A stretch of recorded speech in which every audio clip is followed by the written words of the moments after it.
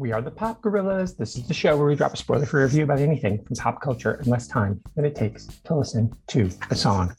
There's this book called Memoirs of Stockholm, Sven by Nathaniel Ian Miller.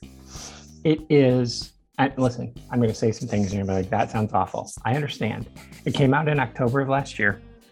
It's slow and plodding, and it's about this guy who is from Stockholm, as you can tell, and he moves to Svalbard and tries to understand his life. And he's raised in this mining community, raised, he doesn't fit in the world. There's something he feels wrong with him because he's raised lower class, and so he doesn't think lower class work is for him, and that means manual labor. He doesn't understand it. He doesn't get it. Intellectually, it doesn't fit his needs. Physically, he can do it.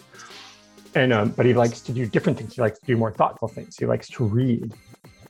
And so he feels so alone and isolated in this town. It's kind of and I know this sounds so stupid, but I don't know if you saw Zoolander, how Zoolander comes from a family of coal miners.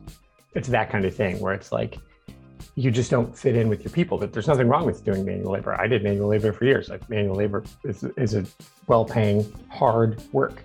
And Sven's not against it. He doesn't think the people who do it are wrong. He just doesn't think it's for him. So he wanders out to the ice, and first he raises his daughter's kids for a few years while she's going through postpartum depression. And so he learns that he really likes that. And then it's kind of like Walden, but in Svalbard. And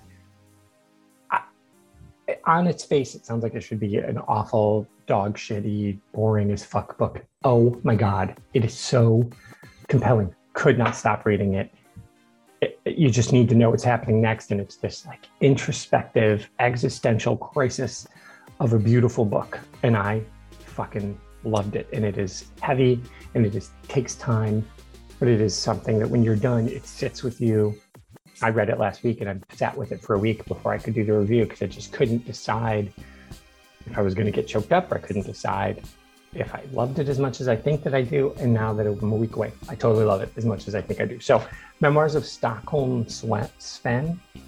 If you are a deep book reader, or you know somebody who wants to sit and think, somebody who loves Thoreau's Walden, who likes the existentialist. This is a very modern existential piece of fiction. Loved it.